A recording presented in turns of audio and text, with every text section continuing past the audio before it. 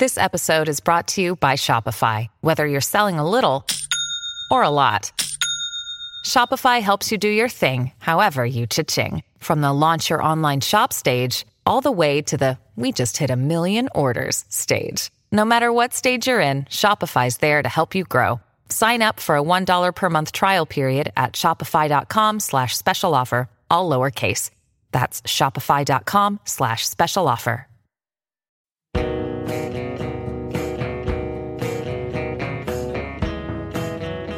I am Christian Escobar. I am from Nicaragua, raised in New York City, and for the first few years of my life, I was separated from my mom and my dad, a result of being born in a civil war.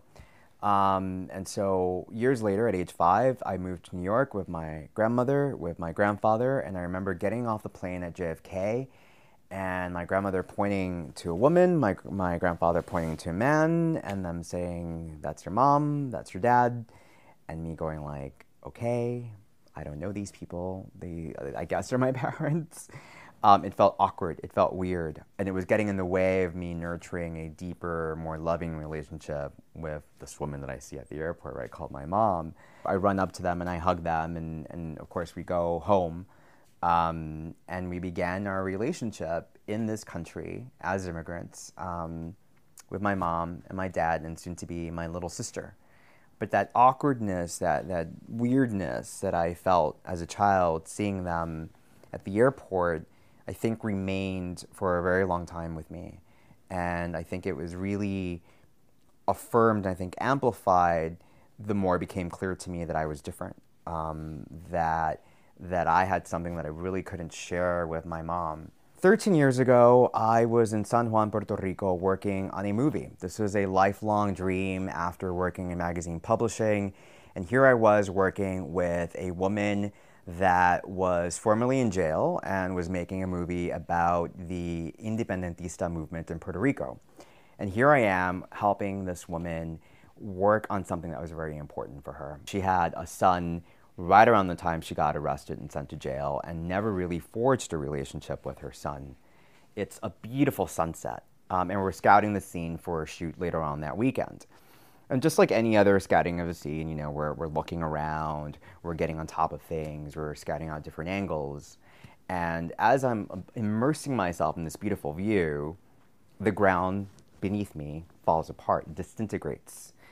I can't move. There is concrete everywhere. I felt like my legs were paralyzed. And all I see is the person next to me, Dilcia, the woman who I was there working on the movie for, with blood gushing out of her ear, the cinematographer all the way in the catacombs. And honestly, all I could really think of was, I'm not out to my mom. I'm not out to my dad.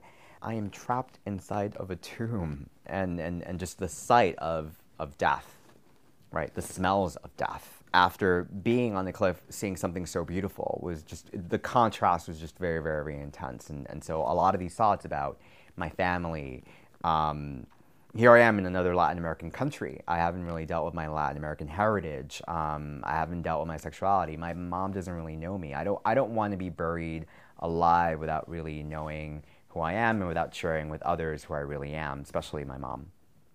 After I pulled myself out from the concrete, after I got myself out of the tomb, it was very, very clear that the movie was going to be in hiatus. It wasn't going to happen. And so I called my mom that very night and I said, look, I have to come home. This movie's not going to happen. Can I move back home? And so I moved back home. And so I knew that when I moved back home to New York about a week later, I was going to have to make efforts to be more honest with my mom. And so when I went back home to New York, I sat down with my mom, I sat down with my dad, and it just came out. I just told her, I'm like, look, I like men. I have always liked men. I don't know if I like women anymore. And so my mom was very matter of fact. It was actually very easy coming out to her. She just looked at me, she leaned in, she's like, I love you, I don't care. I already knew. No, I mean, seriously, I already knew. My dad is there, and he's like, whatever. When thinking of a young Latin man in either the hood or in Latin America that may not have an environment where it is safe possibly to come out, All I will say is it is a lot scarier to not live authentically than to live authentically. I didn't need a near-death experience to realize that my mom was going to love me regardless. I was lucky, she did, but I tortured myself for far too long because of my own neuroses. And so I would say, you know, love yourself. I mean, it has to begin with you and your ability to respect yourself and take care of yourself.